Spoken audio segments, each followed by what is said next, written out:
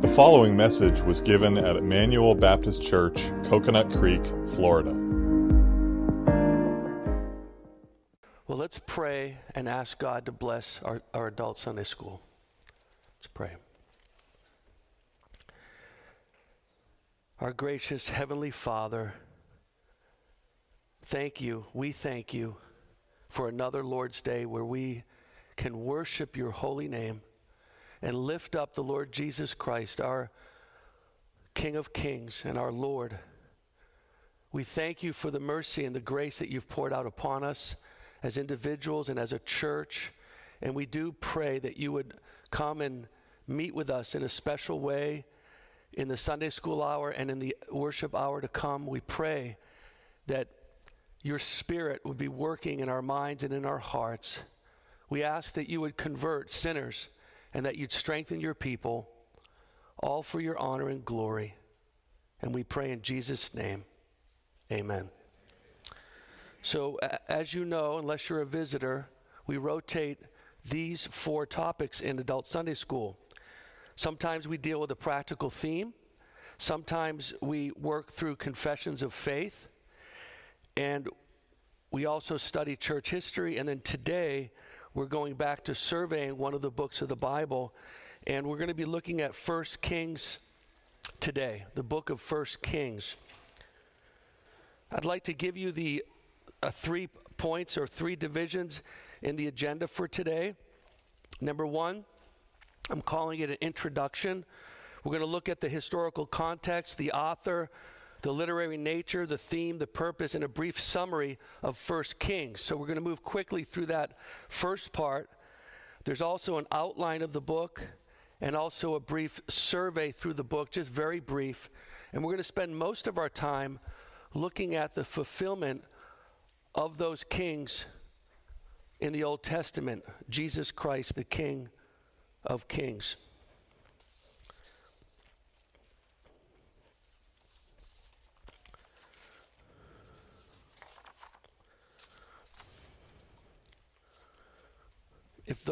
If that projector pops up, let me know.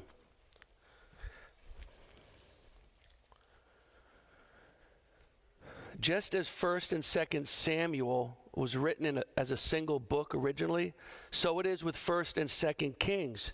For several hundred years, it was known as Kings, period. The book of Kings was divided into 1st and 2nd Kings around 250 BC, when the Hebrew Old Testament was first translated by the Greeks. The Greek Old Testament is called the Septuagint. It was then that it was divided into 2 books, the same with 1st and 2nd Samuel as well. Now, regarding the author of the book of Kings, he had to be a prophet from the kingdom of Judah, and he had to have lived through the first part of the Babylonian exile because his historical narrative finishes with the release of King Jehoiakim from prison after 37 years of captivity. It was evil Merodach, the successor of Nebuchadnezzar, king of Babylon, that liberated King Jehoiakim of Judah. The book's author is anonymous, though. But many Jewish and Christian scholars believe it was the prophet Messiah who penned the book of Kings. The actual composition of the book of Kings would have been somewhere around 586 BC and 561 BC, between those dates, as these dates mark the destruction of Jerusalem and the death of Nebuchadnezzar. The books of 1st and 2nd Kings we classify as historical narrative, next to the books of Joshua, Judges, Ruth, 1st and 2nd Samuel, 1st and 2nd Chronicles, Ezra, Nehemiah, and finally Esther.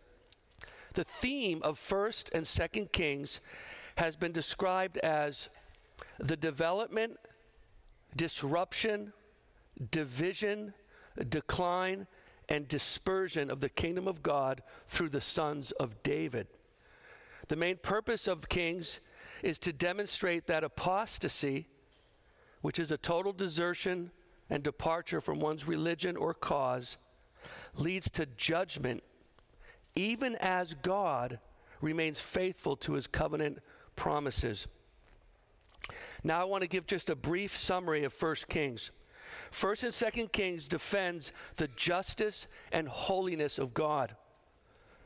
The divided kingdom of Israel and Judah had done that which was evil in the sight of the Lord. And in holy anger, the Lord cast them out of his presence. Toward the very end of the book, in 2 Kings, chapter 24, verses 19 and 20, speaking of the very last king of Judah, the 19th king, we read this: He also did evil in the sight of the Lord, according to all that Jehoiakim had done. That was his predecessor.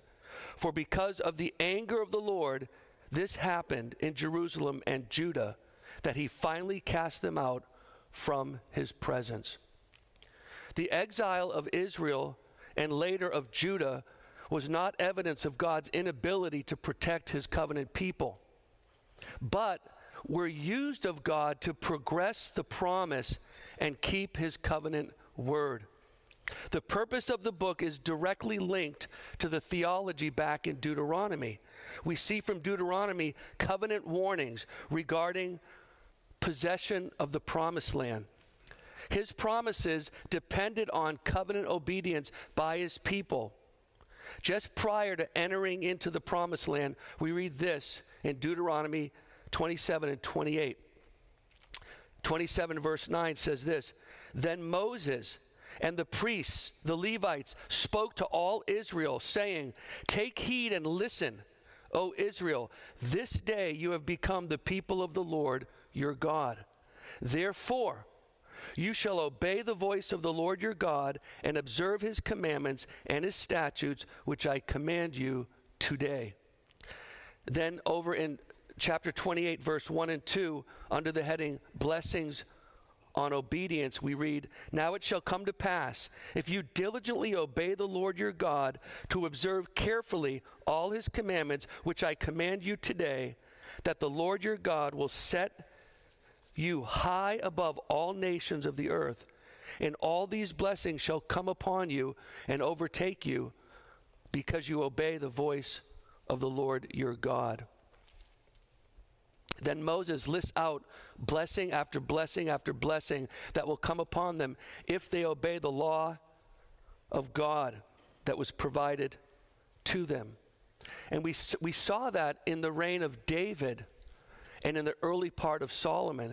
And God fulfilled this promise.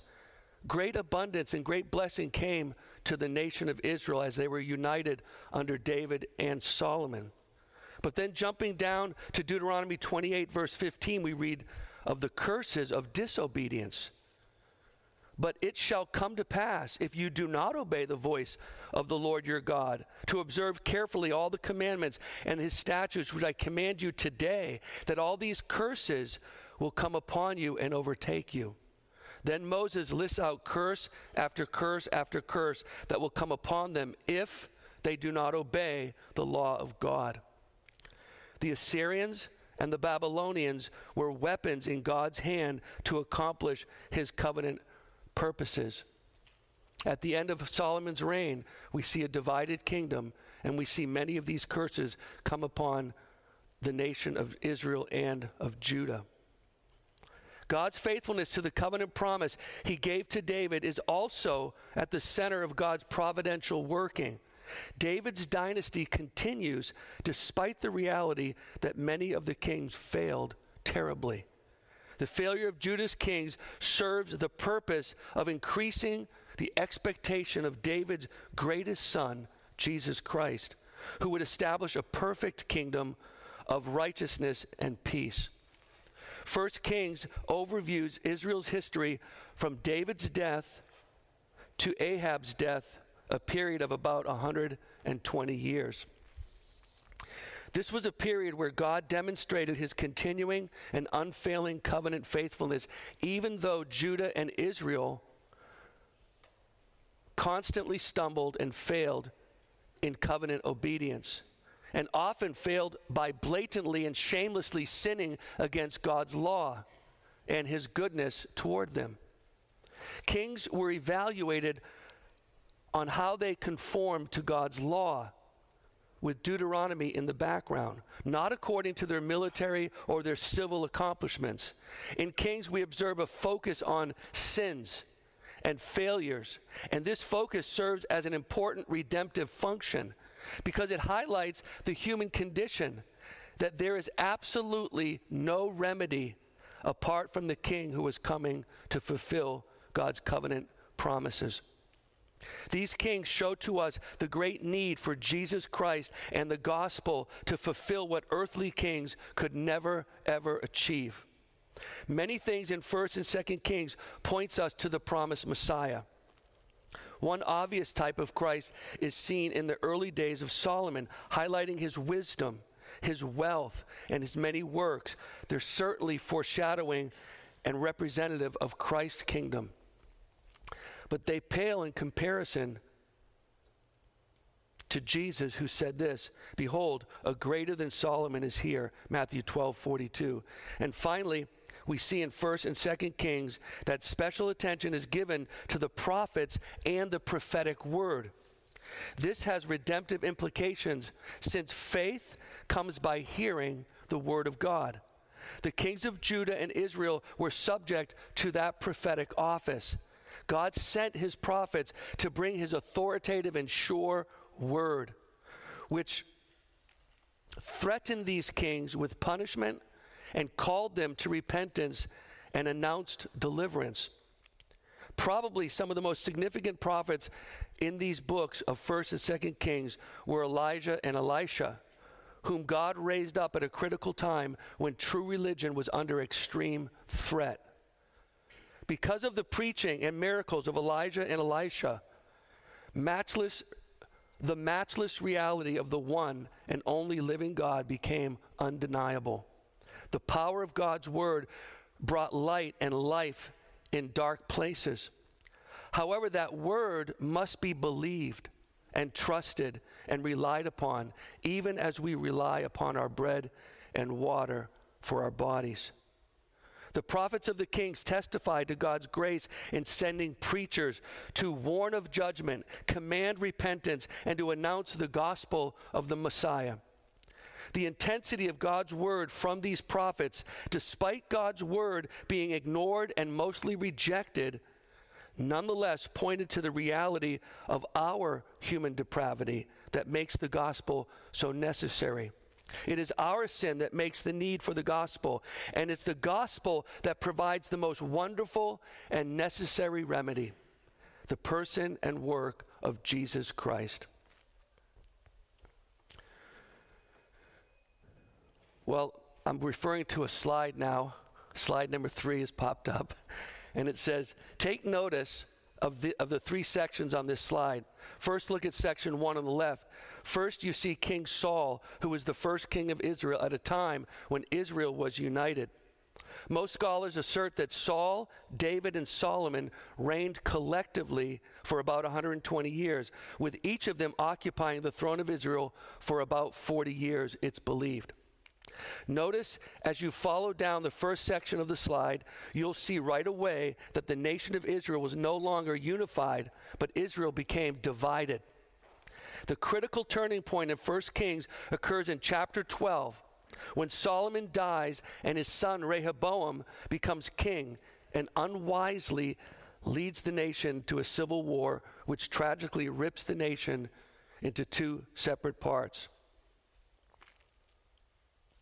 And at times they became conflicting against one another.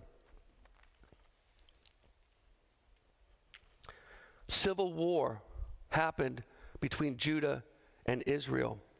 The 10 tribes to the north were Israel. The 2 tribes to the south, Judah and Benjamin, were called Judah.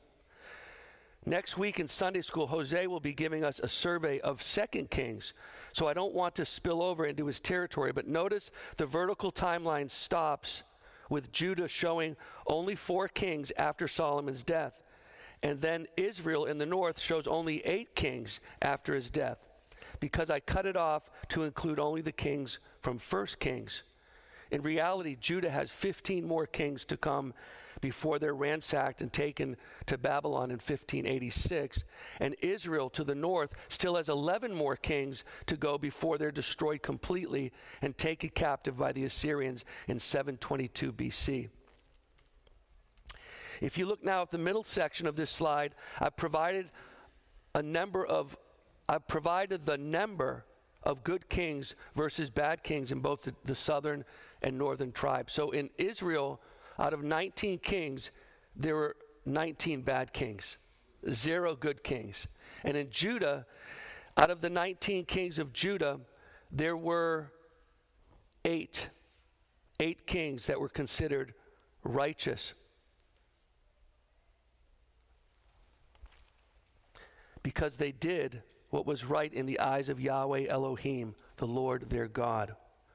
And finally, you see on the right side this map depicting the period when Judah and Israel were a divided nation. This reminds me of our own civil war when Washington, D.C., the capital of the North, was not very far away from the capital of the Southern Confederates in Richmond, Virginia. And you see on the map the capital of Israel, which is Samaria, and then the capital of Judah, which is Jerusalem, and they weren't that far apart.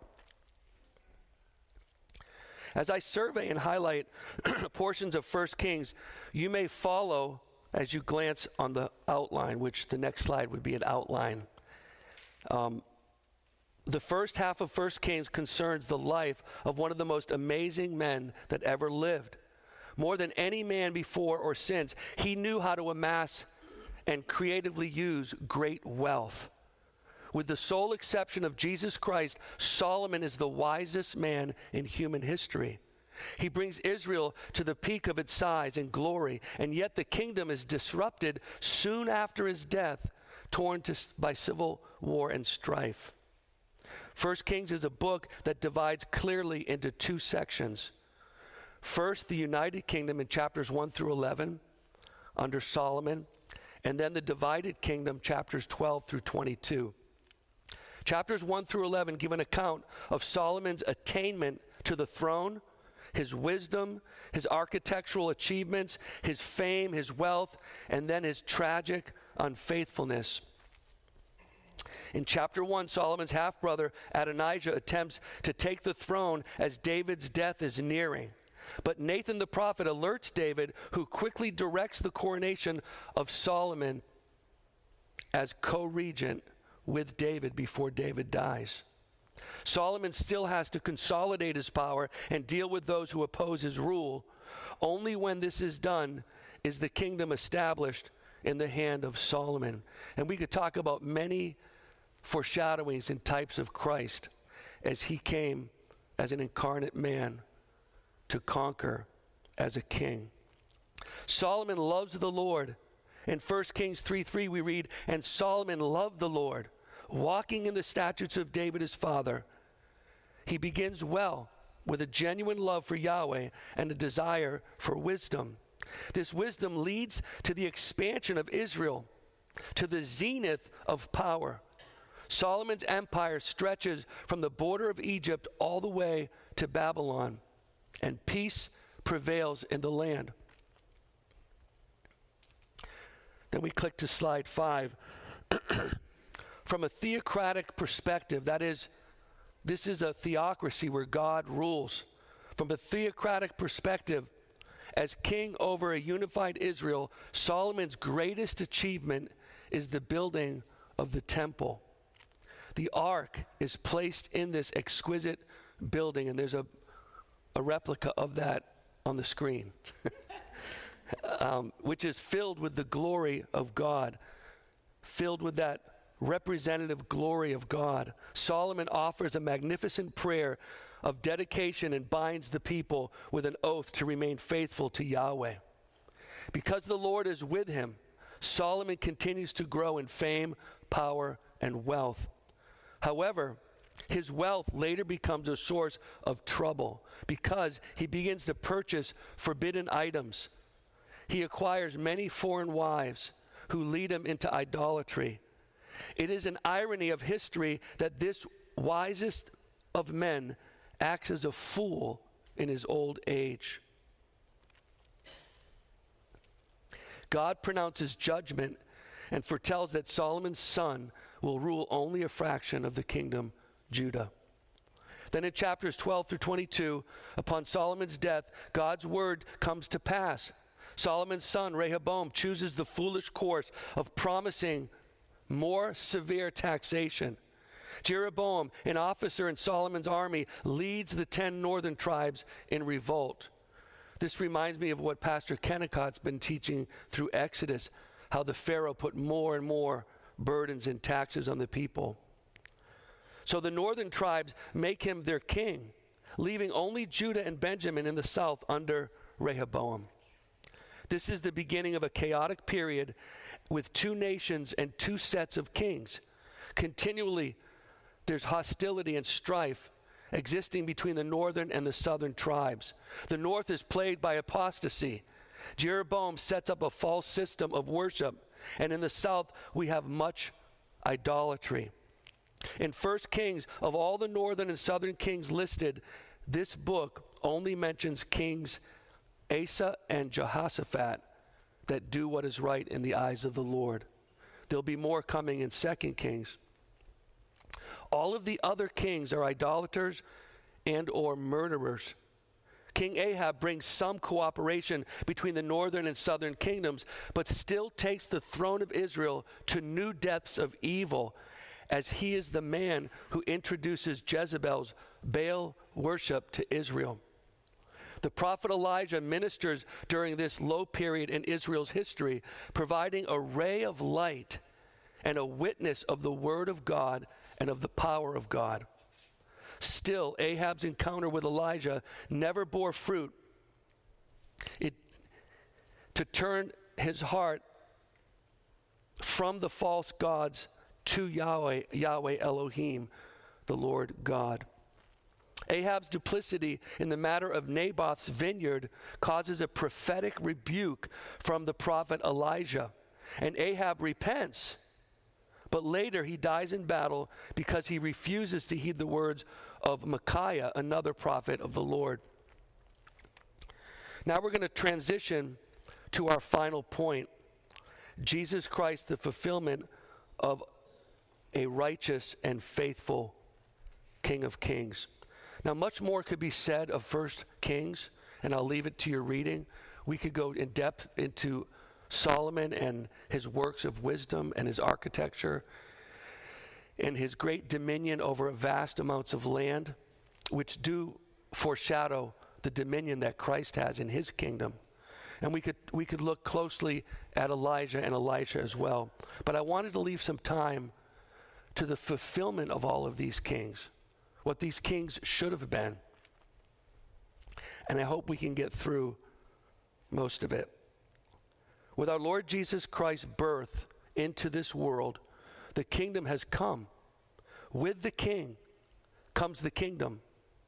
His coming, his death, his resurrection, his inaugurated kingdom of God, Emmanuel, God with us.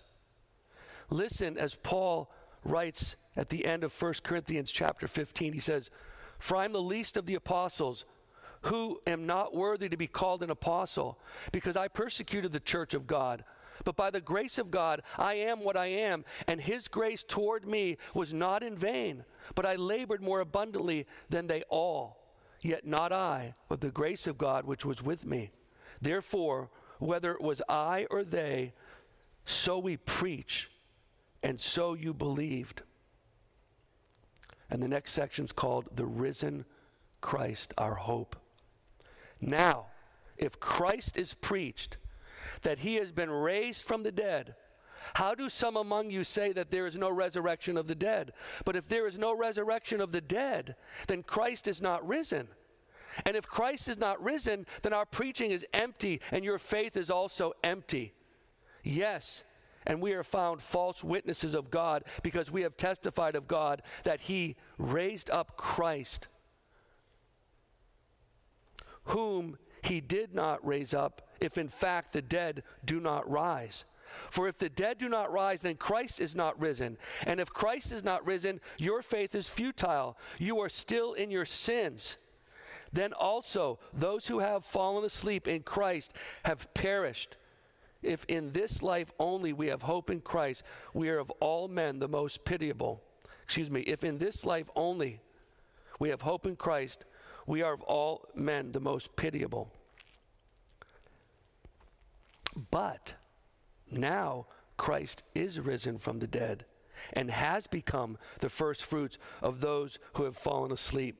For since by man came death, by man also came the resurrection of the dead. For as in Adam all die, even so in Christ all shall be made alive. If you're in Christ, by the grace of God, by the gift of faith and repentance, if you've been born again, you will rise from the dead. But each one is in his own order. Christ the firstfruits, afterward those who are Christ at his coming. Then comes the end, when he delivers the kingdom to God the Father, when he puts an end to all rule and all authority and power, for he must reign till he has put all enemies under his feet. The last enemy that will be destroyed is death, for he has put all things under his feet. But when he says all things are put under him, it is evident that he who put all things under him is accepted. Now, when all things are made subject to him, then the Son himself will also be subject to him who put all things under him, that God may be all and all. At the second coming of Christ, the consummation of the kingdom of God will take place. Then with final judgment, everything will be made new. We will enjoy a new body, a new earth, a new dimension of existence in a fully consummated kingdom of God, of which the Old Testament kings were a pale shadow. Jesus is the one who brings the covenant of peace between the two offices of priest and king. He's the mighty God. He has absolute power and reigns in and over the whole universe, even now, as we sit here. Wonderful Counselor, with a wisdom greater than Solomon. He's the Prince of Peace, crowned King of Kings. Not with jewels, but with thorns at Calvary, where he crushed Satan's head. He completed the mission given to him by his eternal Father. Jesus has purchased the church with his own perfect righteous life, laying down his own holy soul and body on the cross, having died, suffering the wrath of God that we deserve. And he was raised from the dead triumphantly, and he ascended into heaven, where he has been seated at the right hand of the Father to receive all glory and honor due to his holy name. The righteous one, the faithful one, the one full of truth, has completed his rescue mission of the helpless, hell-deserving sinners that we are. Not only is Jesus the promised covenant seed of the woman and fulfillment of the Old Testament prophets, priests, and kings, they all were anointed at the hands of men. But Jesus, our Messiah, the prophet, priest, and king, was anointed by the Father of glory. Jesus Christ, the Messiah, is the anointed one who fulfills all the types and all the shadows of the Old Testament. The Redeemer is God with us. The virgin birth makes him Emmanuel, God with us, the king and priest who bore his crown while crushing Satan's head and bringing down the wall separating Jews and Gentiles. Isaiah the prophet writes this, "For unto us a child is born, unto us a son is given, and the government will be upon his shoulder, and his name will be called Wonderful, Counselor, Mighty God, Everlasting Father, Prince of Peace. Of the increase of his government and peace there will be no end upon the throne of David and over his kingdom," capital H, "to order it and establish it with judgment and justice from that time forward, even forever. The zeal of the Lord of hosts will perform this, says the prophet Isaiah. Now, with the time remaining, I wanted to highlight a few ideas from John Flavel. John Flavel, a wonderful Puritan, wrote two sermons. One's titled, "Of the Kingly Office of Christ as it is executed spiritually upon the souls of the redeemed." And in that sermon, he deals with Christ subduing Satan and subduing sinners and making sinners reconciled as his friends, and how he has dominion and power to do that as the King of Kings. And then in the second sermon, it's titled "The Kingly Office of Christ as it providentially executed in the world for the redeemed." And in this sermon, he deals with the power and dominion of Christ, not so much in the souls of men, but over all things. And I just wanted to highlight, with the time remaining, some of the points that Flavel made in this second sermon. In this second sermon regarding providence, he uses Ephesians 1:22 as a springboard to share what I'm about to share with you. Ephesians 1:22, I'm going to read it, but I'm going to read the kind of lead up to it. It's not the actual scripture, but it's that scripture put in my words, and then I'll read verse 22. Paul is telling the Ephesians that after he heard of their faith in the Lord and love for all the saints, he does not cease to give thanks for them and make mention of them in his prayer.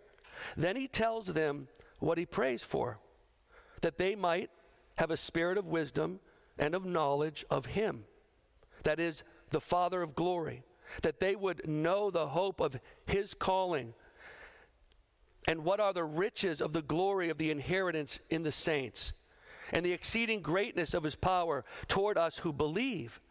That same power worked in Christ when he raised him from the dead and seated him at his right hand in the heavenly places, far above every principality and power and might and dominion and every name that is named, not only in this age, but also in that which is to come. Now, all that's to lead up to the actual verse Flavel uses as a springboard. Ephesians 1:22. And he, meaning the Father, put all things under his feet, meaning Jesus Christ, and gave him to be head over all things to the church. And so Flavel opens this up in time that I don't have to share everything with you, but let me highlight some of it. Paul is talking about the same power that raised Jesus from the dead. The power that Jesus possesses as head over the church. All things are under his feet. The power that raised Christ even from the dead to a high and very high and glorious state, to be the head both of this world and of the church. The head of the world by way of dominion, the head of the church by way of union. That's beautiful.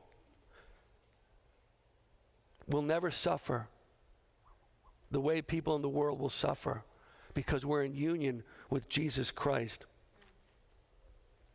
And so Jesus Christ has a special influence ruling the world for the good of his people. He rules the world for the good of you, his people.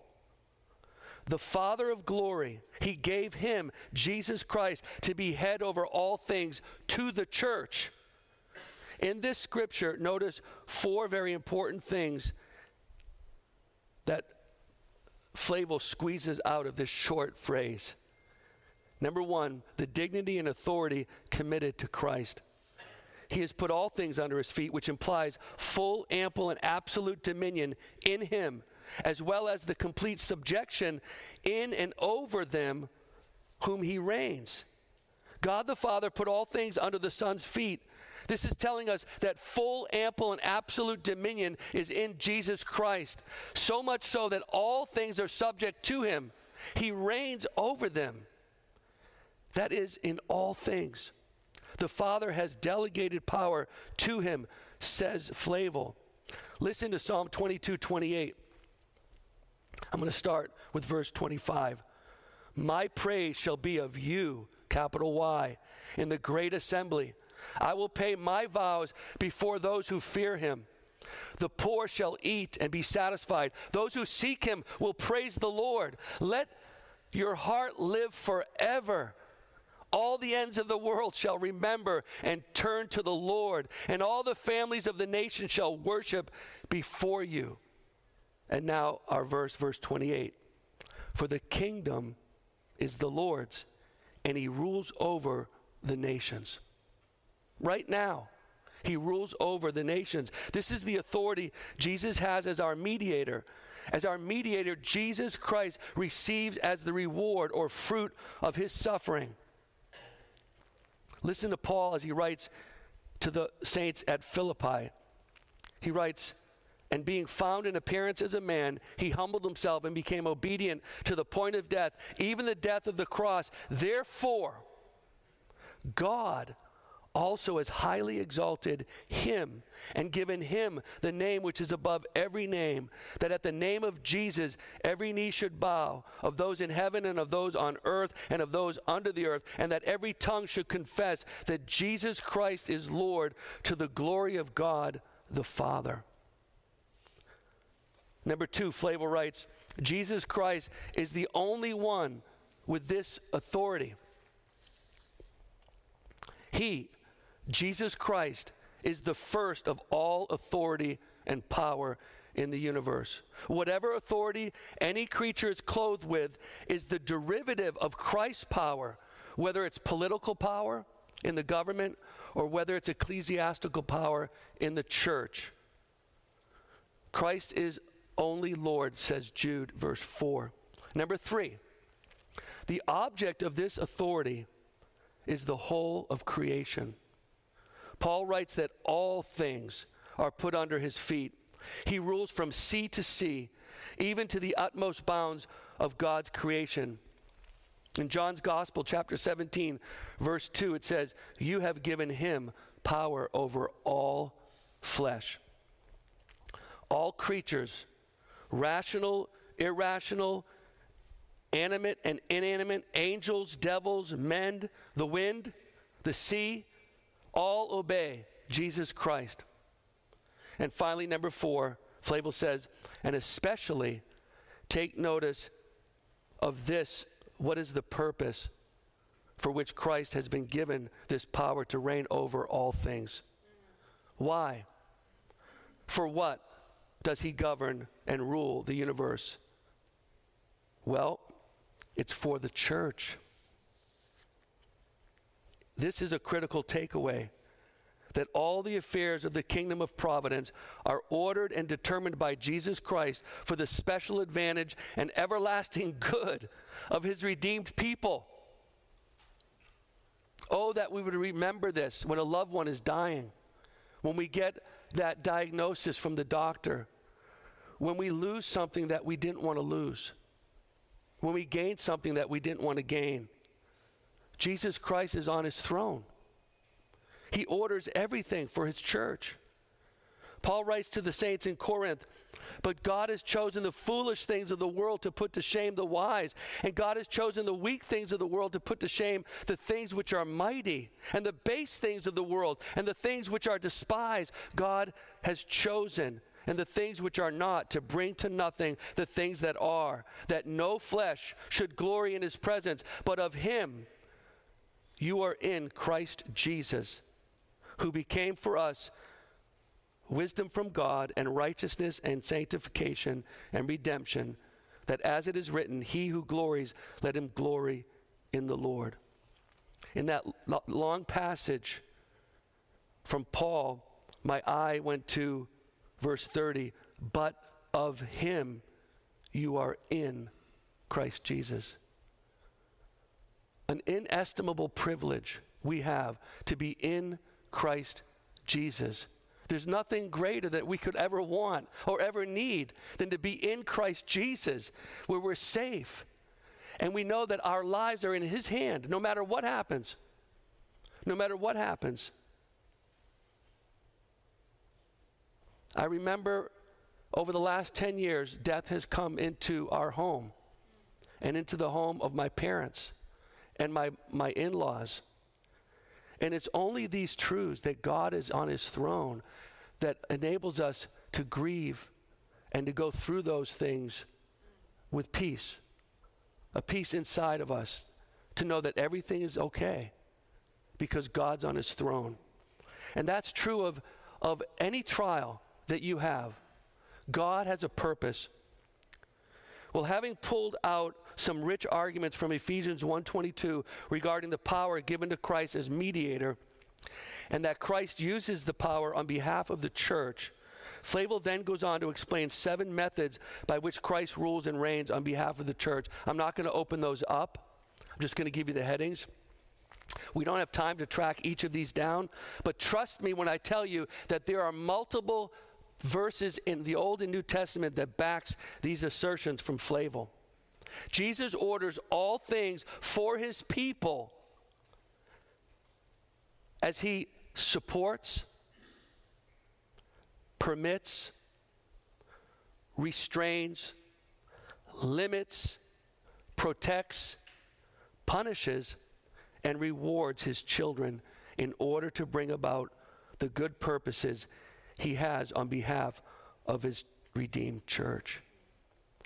He can do that because he has way, way, way more wisdom than Solomon. Way, way, way more power than Solomon. Way, way, way more faithfulness and righteousness than Solomon. His wisdom and power is infinite. So it's a mystery for us as you're listening, saying, Christ rules, but he allowed this, and he allows that, and I was hurt in this way, and I was injured in that way. Yes, he knows what he's doing. And sometimes we don't realize that till after the storm. And then we look back, why didn't I trust him? He has my good. Colossians 1:16 and 17, for by him all things were created that are in heaven and on earth, visible and invisible, whether thrones or dominions or principalities or powers, all things were created through him and for him. And he is before all things, and in him all things consist, and he is the head of the body, the church, who is the beginning, the firstborn from the dead, that in all things he may have preeminence. It is a considerable part of Christ's glory to have a whole world of creatures owing their being and hourly conservation to him, says Flavel. Then Flavel goes on to explain that Jesus Christ's administration of these providences is always holy and wise and just, and is the most supreme and sovereign providence. Indeed, whatever he pleases, that he does in heaven and in earth and in all places. Psalm 135:6. Indeed, he is the King of kings and the Lord of lords, writes John in Revelation 19:16. Also, his providence is inscrutable. It's inscrutable. It's profound. Your mercy, O Lord. Psalm 36:5. Your mercy, O Lord, is in the heavens. Your faithfulness reaches to the clouds. Your righteousness is like the great mountains. Your judgments are a great deep. O Lord, you preserve man and beast. How precious is your loving kindness, O God. Therefore, the children of men put their trust under the shadow of your wings. They are abundantly satisfied with the fullness of your house, and you give them drink from the river of your pleasures. Wow, that's delicious. For with you is the fountain of life. In your light, we see light. In your light, we see light. 1 Peter says, 2:9, you are a chosen generation, a royal priesthood, a holy nation, his own special people, that you may proclaim the praises of him who called you out of darkness and into his marvelous light. His providence is irresistible, Ephesians 1:11. He works all things according to the counsel of his own will, and the providence of Christ are always in perfect harmony. Christ's providence works in a special and peculiar way for the good of you, his child, his brother, his friend. Romans 8:28. And we know that all things work together for good to those who love God, to those who are called according to his purpose. Oh, that we might believe that. Just a few applications really quickly. Knowing that Christ is ruling and reigning all things for the elect, for the church, for our spiritual good, we may trust him that he's caring for us. In all your ways, acknowledge him. Flavel writes, it is Christ that does all for you, that is done. He looks down from heaven upon all that fear him.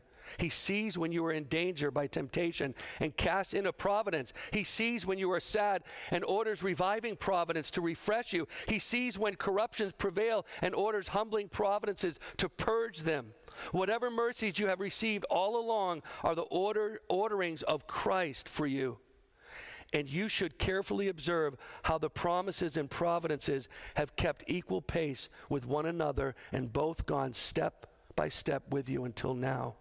Number 2, has God left the government of the whole world in the hands of Christ and trusted him over all? Yes, indeed he has. Then we should also leave our particular concerns in the hands of Christ as well. What about your future spouse? Trust God. What about the problems with your present spouse? Seek God.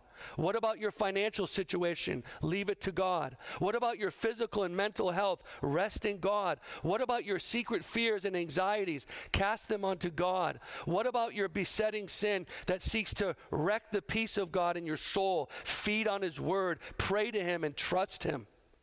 Christ is on his throne. He has all things in his good hands, which is infinitely better than being in my hands or your hands. The great theologian Melanchthon was depressed, and Luther came to him and said, let Philip cease to rule the world. It is none of our work to steer the course of providence or direct its motions, but submit quietly to him that does. There is an itch in men, yes, in the best of men, to be disputing with God. Jeremiah says, let me talk with you of your judgment. Yes, how apt are we to regret providence as if it had no connection at all to the glory of God and our good. Even Moses struggled. We find him in Exodus 5 saying, so Moses returned to the Lord and said, Lord, why have you brought trouble on this people? Why is it you have sent me? For since I have came to Pharaoh to speak in your name, he has done evil to this people. Neither have you delivered your people at all. Hindsight is 20/20. And we have no need to fear men either. When Jesus Christ is on the throne, we need not fear man. We just need to fear God. If all depends on Christ's pleasure, then sure it is your wisdom and mine to take him along with us to every action and every business we have. It's not lost when we spend our time in prayer. The works of the Lord should be studied. And then he goes on. I'm going to stop there. He goes on and explains how we should study the works of the Lord. And he opens that up, that we should really think about every blessing and every difficulty and see what is the Lord trying to teach us, to examine ourselves and to be able to worship him and thank him no matter what we're going through. Well, let's pray and we'll end. Our gracious Heavenly Father, we thank you for the Old Testament. We thank you for the book of Kings, 1st and 2nd Kings, and how we see your faithfulness, your covenant faithfulness to your people despite our disobedience and our rebellion. We thank you for keeping your promise that you made in the garden, that the seed of the woman would come and crush the serpent's head. Oh, help us to look to you, Father, to look to Christ and to the Spirit and to the Word, that we might fight this holy war for your glory. And we pray in Jesus' name, amen. We hope you were edified by this message. For additional sermons, as well as information on giving to the ministry of Emmanuel Baptist Church and on our current building project, you can visit us online at ebcfl.org. That's ebcfl.org.